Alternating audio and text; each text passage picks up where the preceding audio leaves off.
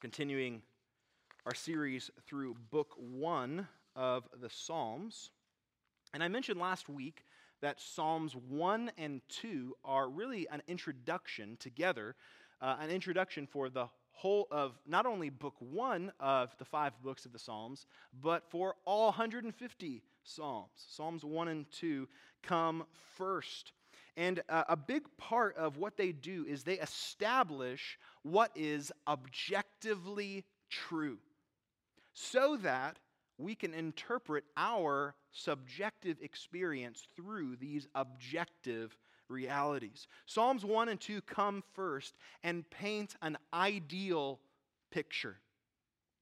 They remind us of what is actually true, even if our experience may indicate that something else is true.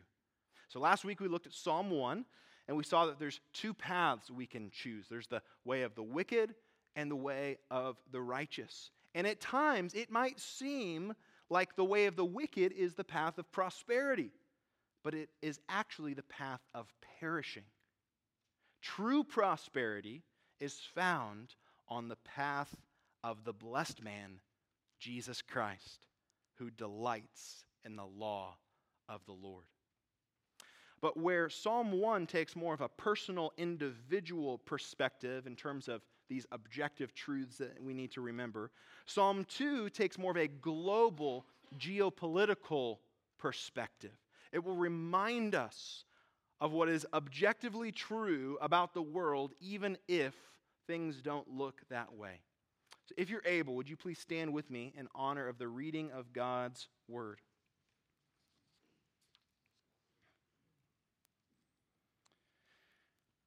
The Holy Spirit says, "Why do the nations rage and the peoples plot in vain? The kings of the earth set themselves, and the rulers take counsel together against the Lord and against His anointed, saying, 'Let us burst their bonds apart and cast away their cords from us.' He who sits in the heavens laughs. The Lord holds them in derision. Then He will speak to them in His wrath and terrify them in His fury, saying, 'As for me, I have set my king on Zion, my holy hill. I will tell of the decree. The Lord said to me, you are my son. Today I have begotten you. Ask of me, and I will make the nations your heritage, and the ends of the earth your possession. You shall break them with a rod of iron, and dash them in pieces like a potter's vessel. Now therefore, O kings, be wise. Be warned, O rulers of the earth. Serve the Lord with fear, and rejoice with trembling. Kiss the Son, lest He be angry and you perish in the way, for His wrath is quickly kindled.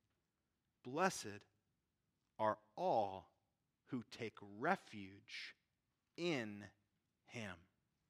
The grass withers, the flower fades, but the word of our God will stand forever. You may be seated.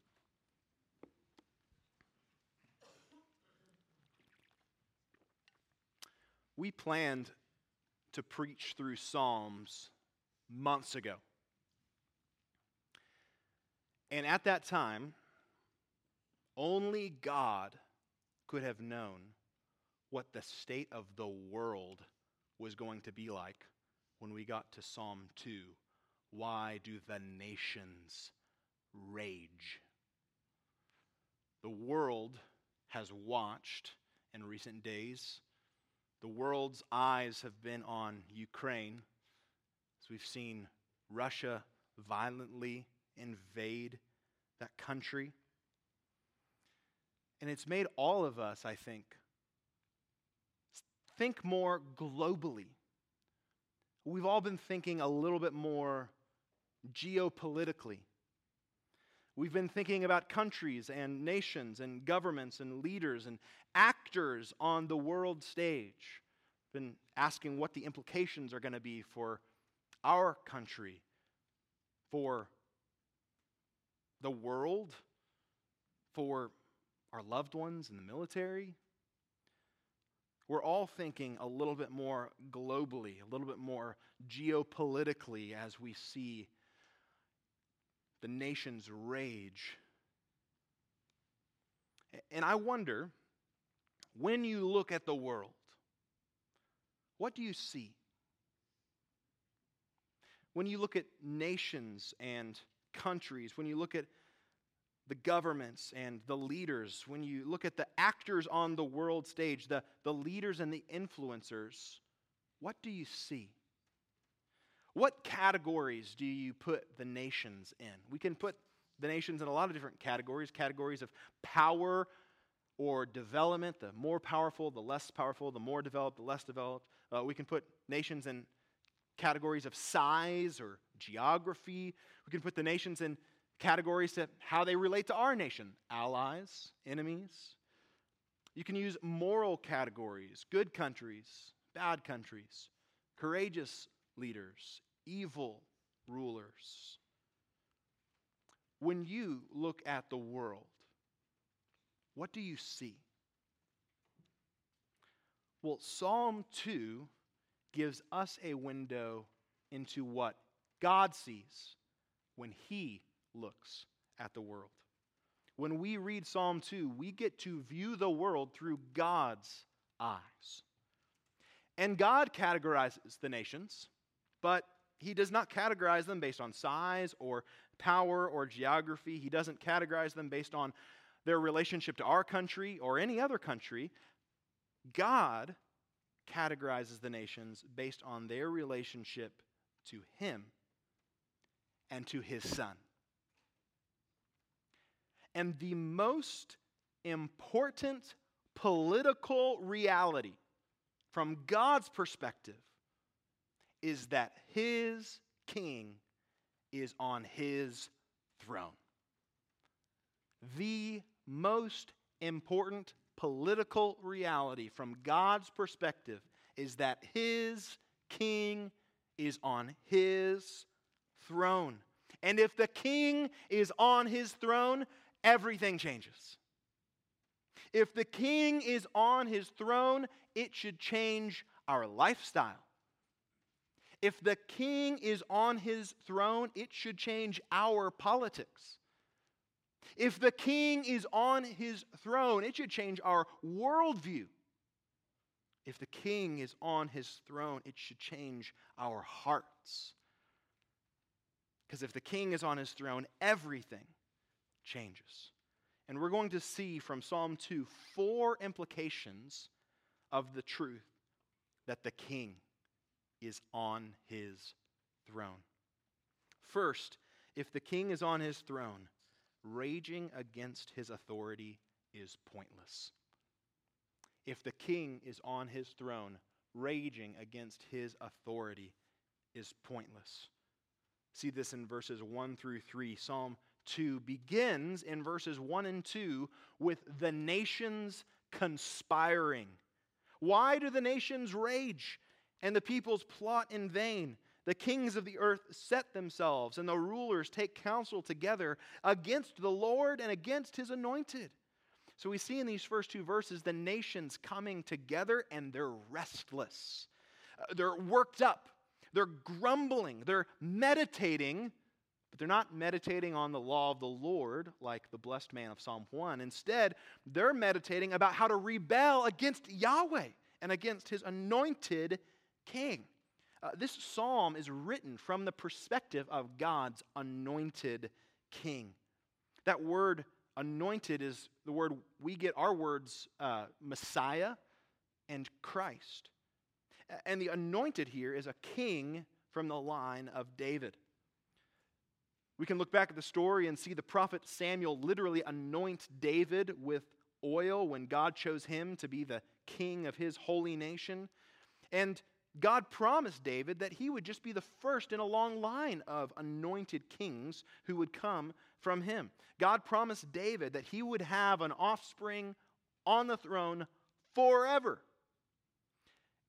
And so, because God promised David an indestructible dynasty of anointed kings, the anointed king sees the nations raging, and he asks with great confidence, why do the nations rage? It's as if he's saying, what good do you think this is going to do? The nations conspire in vain. And the anointed king then hears what their conspiracy is in verse 3. They say, let us burst their bonds apart and cast away their cords from us. So the kings of the nations talk like they're oppressed slaves of Yahweh and his anointed, wrapped in ropes and shackles. And they want to be set free from the tyranny of having to obey Yahweh. They want to be set free from the rule of God's anointed king.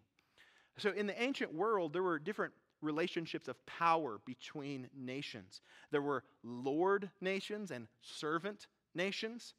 And the anointed king looks at the nations of the world raging, and he sees them as servants of Yahweh and his king and his holy nation.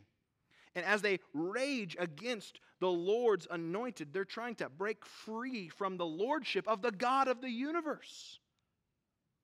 This is how David, and this is how the kings that came from him were supposed to view the raging of the nations. God's king has total sovereignty, and the nations of the earth were servants of God's holy nation. And to rage against the Lord's anointed king was a pointless attempt to overthrow an absolute authority.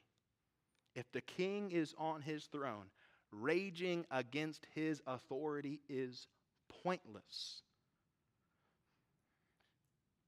But the world never actually looked like this for David or his descendants. In fact, by the time all 150 Psalms were complete, Israel was not a lord nation, they were a servant nation. First, they were under the rule of the Babylonians, then the Persians, and the Persians let them return to their land, but Israel was still under the Persian Empire's rule as their servants. And by the time Jesus was born, they were under the rule of the Roman Empire. So then, if that's what it looks like on the world, why does the anointed king speak with so much confidence?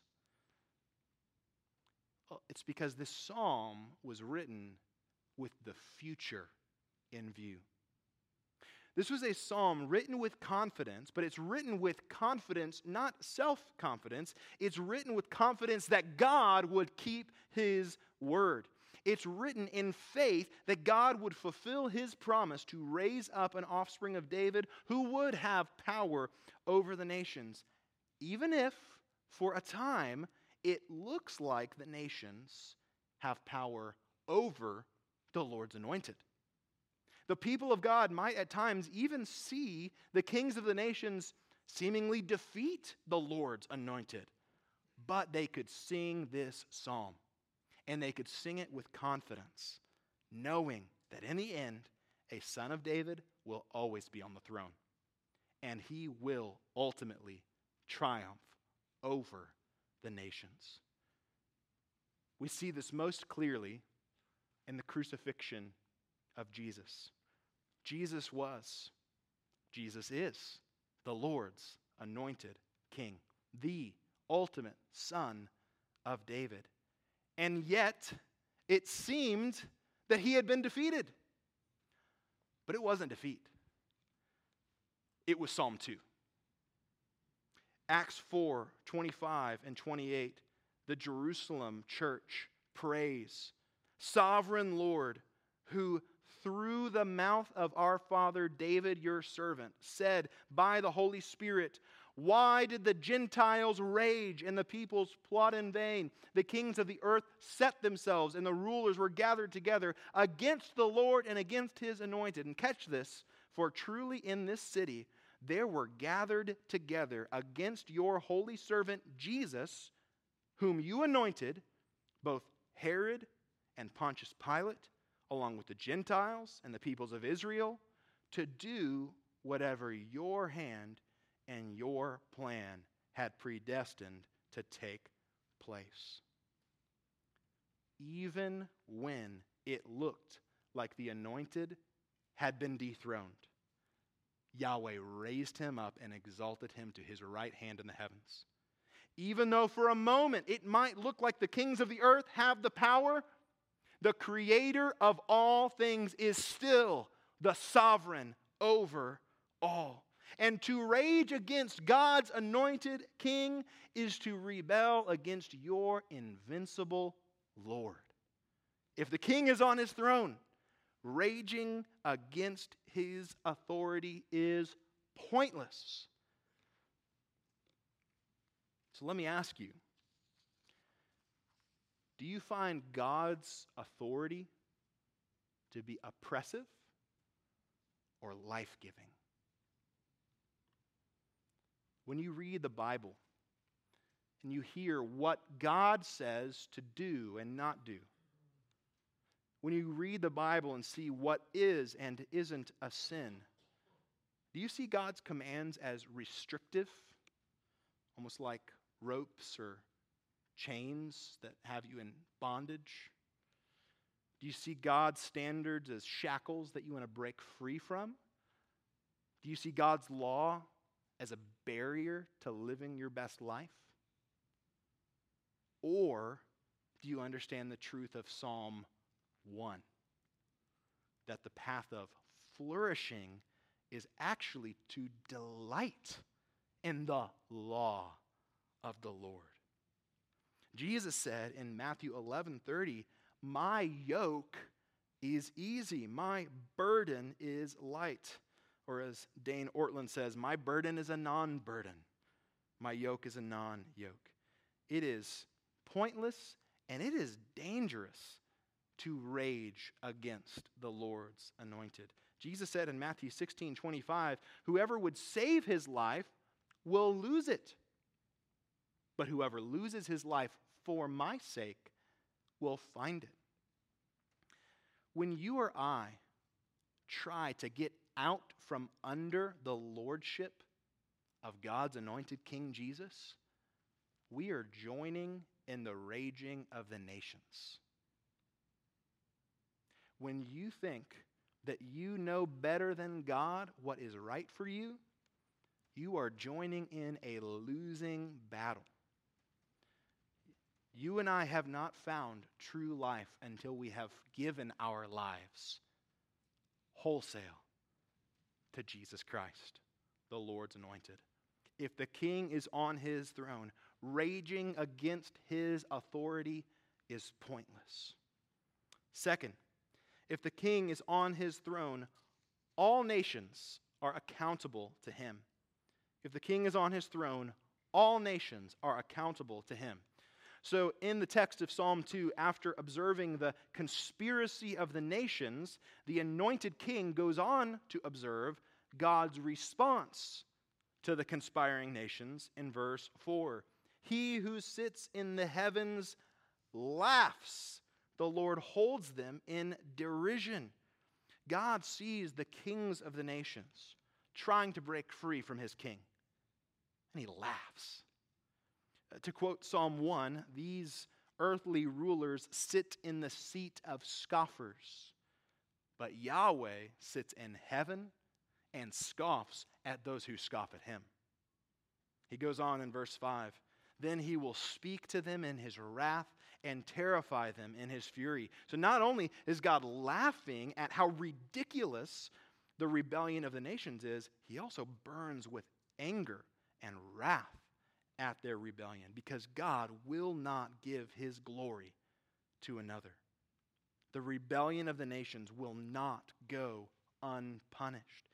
And God tells them exactly how he plans to deal with their rebellion in verse 6. "As for me, I have set my king on Zion, my holy hill."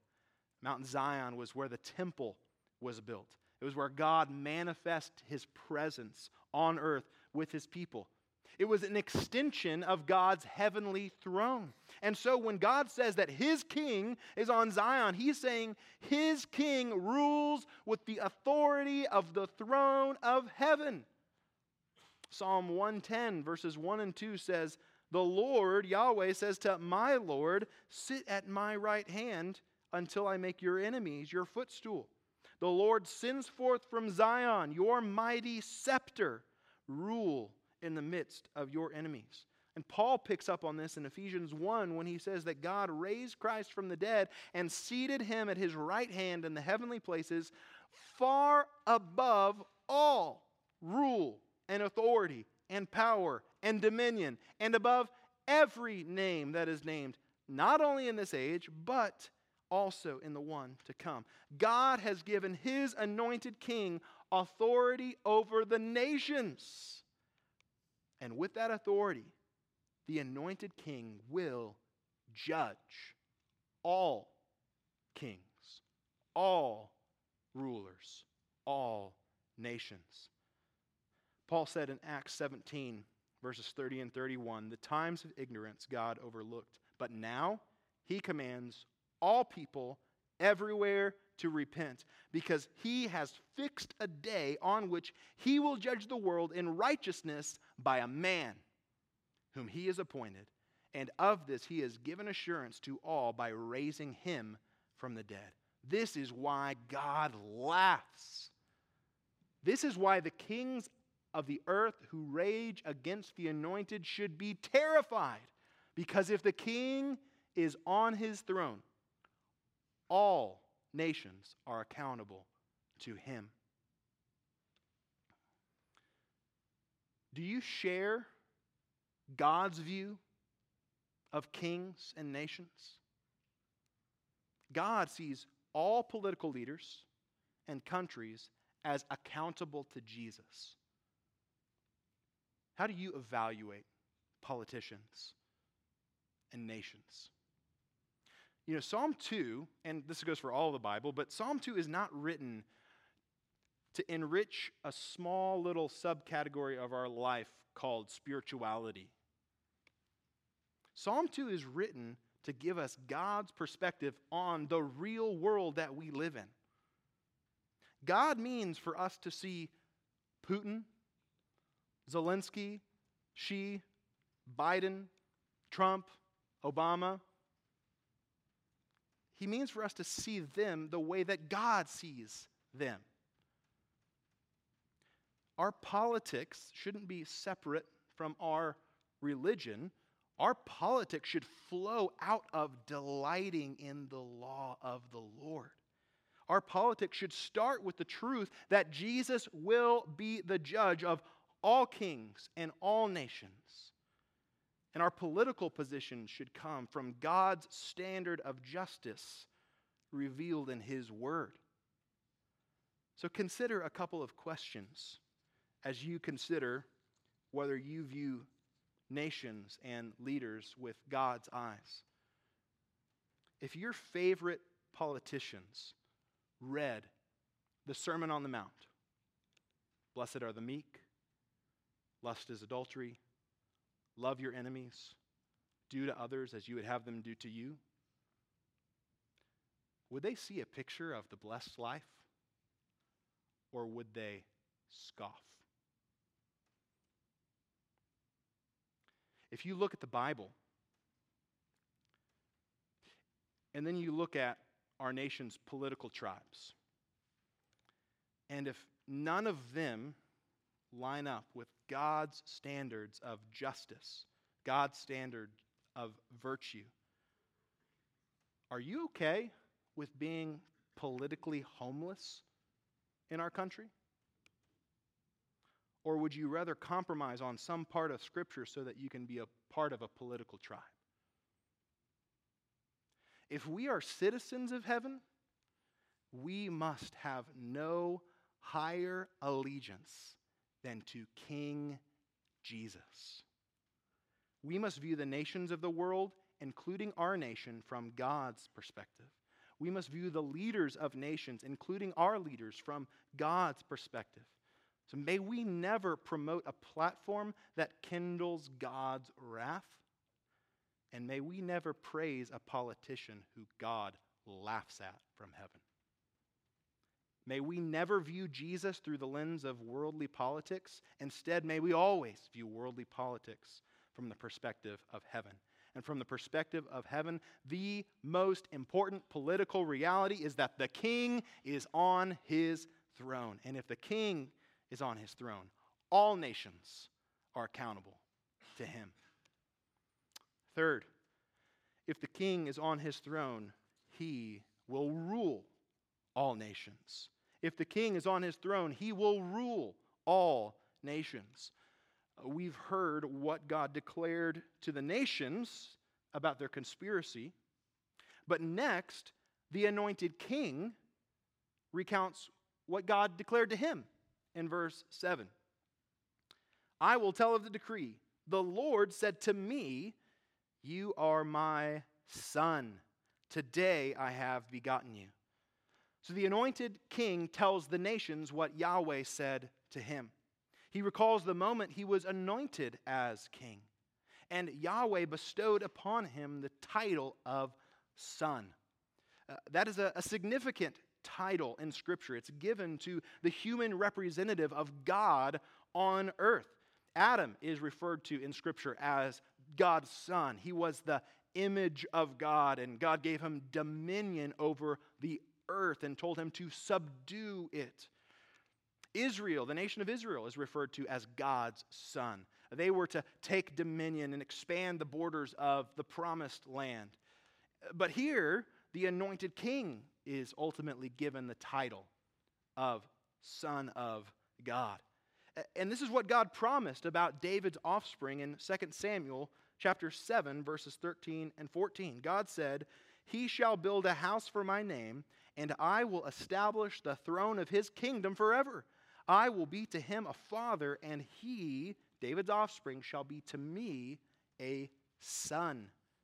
God promised to bestow upon David's offspring the title of Son of God.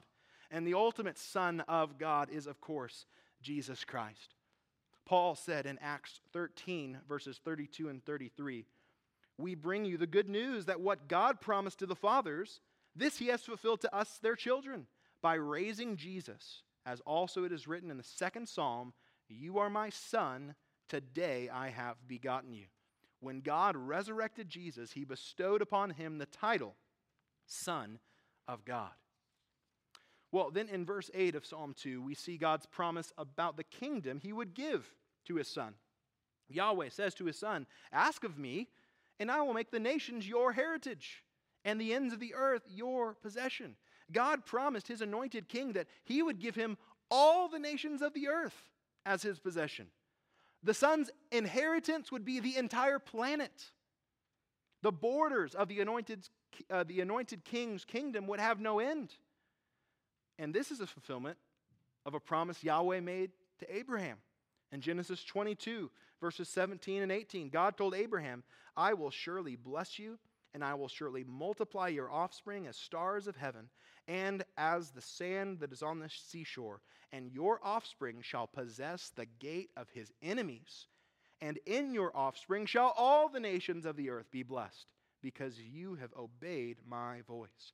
God made a promise of an offspring who would have dominion over his enemies and bless all nations of the earth.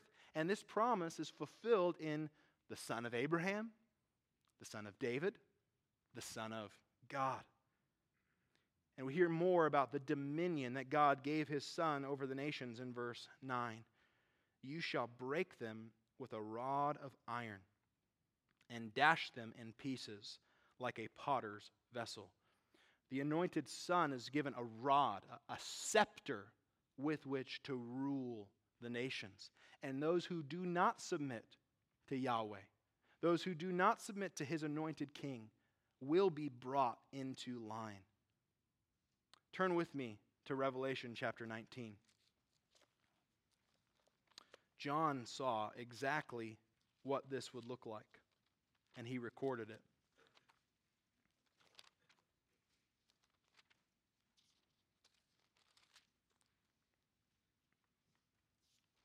Revelation 19, starting in verse 11.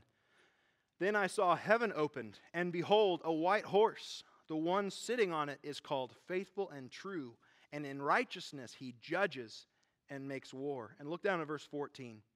And the armies of heaven, arrayed in fine linen, white and pure, were following him on white horses. From his mouth comes a sharp sword with which to strike down the nations, and he will rule them with a rod of iron. He will tread the winepress of the fury of the wrath of God the Almighty. On his robe and on his thigh, he has a name written, King of Kings and Lord of Lords. If that is the future, why do the nations rage? They conspire, they plot in vain. If the king is on his throne, he will rule all nations. And if that is the future, then why should we fear when the nations rage? We don't need to fear when the nations rage. That doesn't mean we won't suffer. Throughout history, God's people have suffered greatly due to the raging of the nations. We have brothers and sisters in Christ worshiping today, right now, in Ukraine, who are suffering greatly because of the raging of the nations. But Psalm 2 was given to the people of God to remind us how the story ends. In Revelation, in chapter 2, Jesus wrote to the church in Thyatira, "The one who conquers and who keeps my works until the end, to him I will give authority over the nations. And he will rule them with a rod of iron, as when earthen pots are broken in pieces, even as I myself have received authority from my Father." Did you catch that? Yahweh has given the anointed Son authority to rule over the nations, and the anointed Son promised that he will share that authority with his people, his church. If we are the people who belong to the anointed King, no matter what happens, no matter how much the nations may rage, we are on the winning side. We are on the side of victory. If the king is on his throne, then we don't have to fear the nations, because if the king is on his throne, he will rule all nations. Well, finally, if the king is on his throne, the nations can take refuge in him. Now, if you're looking at the screens, I apologize. I made 3 slides and not 4, and so you're just going to have to hear this one. The nations can take refuge in him. If the king is on his throne, the nations can take refuge in him. So as Psalm 2 concludes in the last 3 verses, after recording what God declared to the nations about their conspiracy, and recording what God declared to his Son about his authority, the anointed king ends the psalm with a warning in verse 10. "Now therefore, O kings, be wise, be warned, O rulers of the earth." The anointed king addresses the nations, the kings of the earth, and he says, if Yahweh has given me authority over the whole earth, there is only one wise response. Don't be foolish, kings. Well, what is this wise response that the kings should offer? Verse 11, serve the Lord with fear and rejoice with trembling. In this psalm, the kings of the earth think that the pathway to rejoicing is found by getting out from under the lordship of Yahweh. But the anointed king says that is foolishness. The wise response is to find joy in serving Yahweh. The kings of the earth scoff at Yahweh and his law, but the anointed king says that is foolishness. The fear of the Lord is the beginning of wisdom, as the son of David said in Proverbs 9:10. The nations must honor God and submit to his Son. And the anointed king ends with a final invitation in verse 12. Kiss the Son, lest he be angry, and you perish in the way, for his wrath is quickly kindled. Blessed are all who take refuge in him. So the anointed king gives the nations a choice. Pay tribute to God's Son or endure his wrath. But the king's invitation is not to come to him as an oppressed and dominated slave.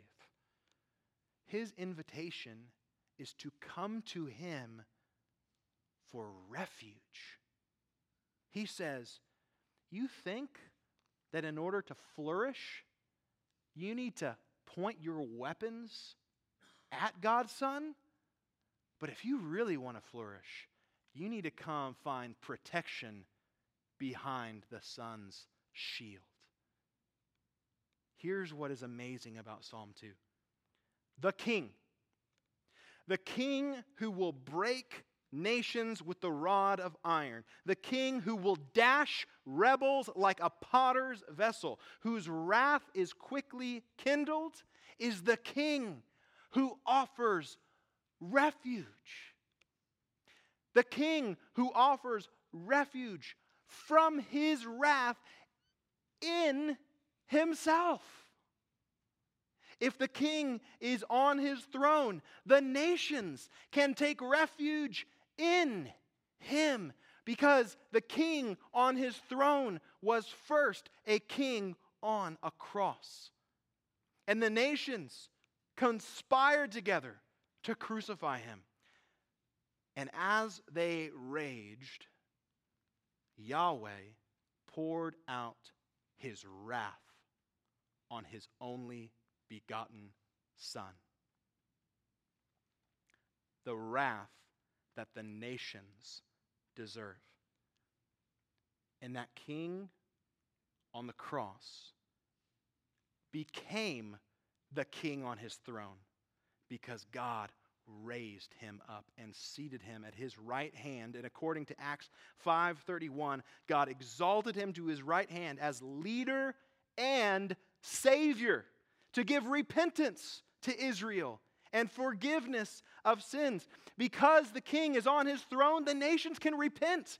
Because the king is on his throne, the nations can have forgiveness of their sins. And because the king is on his throne, heaven sings a new song in Revelation 5. Worthy are you to take the scroll and to open its seals, for you were slain.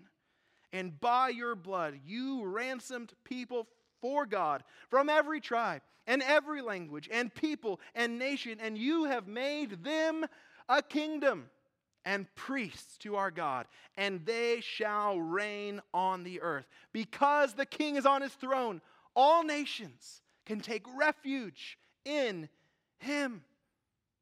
Ultimately, there are only two ways that you can respond to God's anointed king. You can rage against him, or you can take refuge in him. Have you found refuge in God's Son? If you realize that you've rebelled against King Jesus, you've broken his law, you've defied his authority, do not run away from him in fear. Run to him for refuge. Turn from sin and turn to Jesus. Trust him to forgive you of your sin and bow to him as your Lord. If you have found refuge in God's Son, do you realize that the same King who invited us to take refuge in him now invites us to extend that invitation to the nations, the invitation for refuge? What did Jesus say in Matthew 28, 18 to 19. All authority in heaven and on earth has been given to me. Go, therefore, and make disciples of all nations. When we realize that the anointed king has absolute authority, our appropriate response is to make disciples. We go to the raging nations across the street and across the globe, and we tell them the good news of Psalm 2. Do you know what the good news of Psalm 2 is? It's this: for God so loved the world that he gave his only begotten Son, that whoever believes in him should not perish, but have eternal life. For God did not send his Son into the world to condemn the world, but in order that the world might be saved through him. The world raged and God loved. God's only begotten Son was given as a substitute for the raging nations. The anointed king who will judge the world came first to save the world. And he calls us to go tell the nations who deserve to perish in the way that they can instead have eternal life if they find refuge in the Son. If the king is on his throne, all nations can take refuge in him. If the king is on his throne, everything changes. Everything changes. If the king is on his throne, it should change our lifestyle, because raging against his authority is pointless. If the king is on his throne, it should change our politics, because all nations are accountable to him. If the king is on his throne, it should change our worldview, because he will rule all nations. And if the king is on his throne, it should change our hearts, because the nations can take refuge in him. So may we look at the world from God's perspective.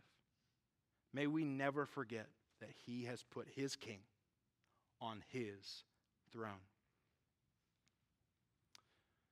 We gather here today anticipating, longing for the day that our king returns. We look forward to the day that we can say the kingdom of the world has become the kingdom of our Lord and of his Christ, and he shall reign forever and ever. And on that day, the church, the bride of Christ, will join her bridegroom for the marriage supper of the Lamb.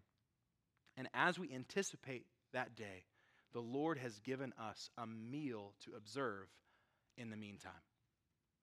Matthew 26, verses 26 to 29 records Jesus' last supper with his disciples. As they were eating, Jesus took bread, and after blessing it, broke it and gave it to the disciples and said, "Take, eat, this is my body." And he took a cup, and when he had given thanks, he gave it to them, saying, "Drink of it, all of you, for this is my blood of the covenant, which is poured out for many for the forgiveness of sins. I tell you, I will not drink again of this fruit of the vine until that day when I drink it new with you in my Father's kingdom." This sacred time of the Lord's table is for believers who have rested all their hope on the death and resurrection of Jesus Christ. So if you're not yet a believer, we would ask that you refrain from partaking until you come to faith in Christ, and then joyfully partake along with the body of Christ. I encourage you who are believers to examine your hearts so that we may partake in a worthy manner. If your heart is harboring unrepentant sin, refrain until you can come freely to partake. But if you are a member of the body of Christ, Jesus invites you to come to his table. This is a meal not just for our local body, but for the global body of Christ. So if you're a baptized member of a gospel-preaching church in good standing, we welcome you to partake of this table. In a moment, I'm going to pray, and we'll sing a song. And during that time, as you're ready, you can come and receive the elements.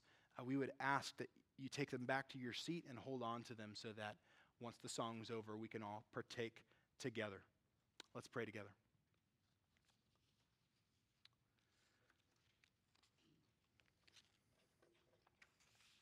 Father,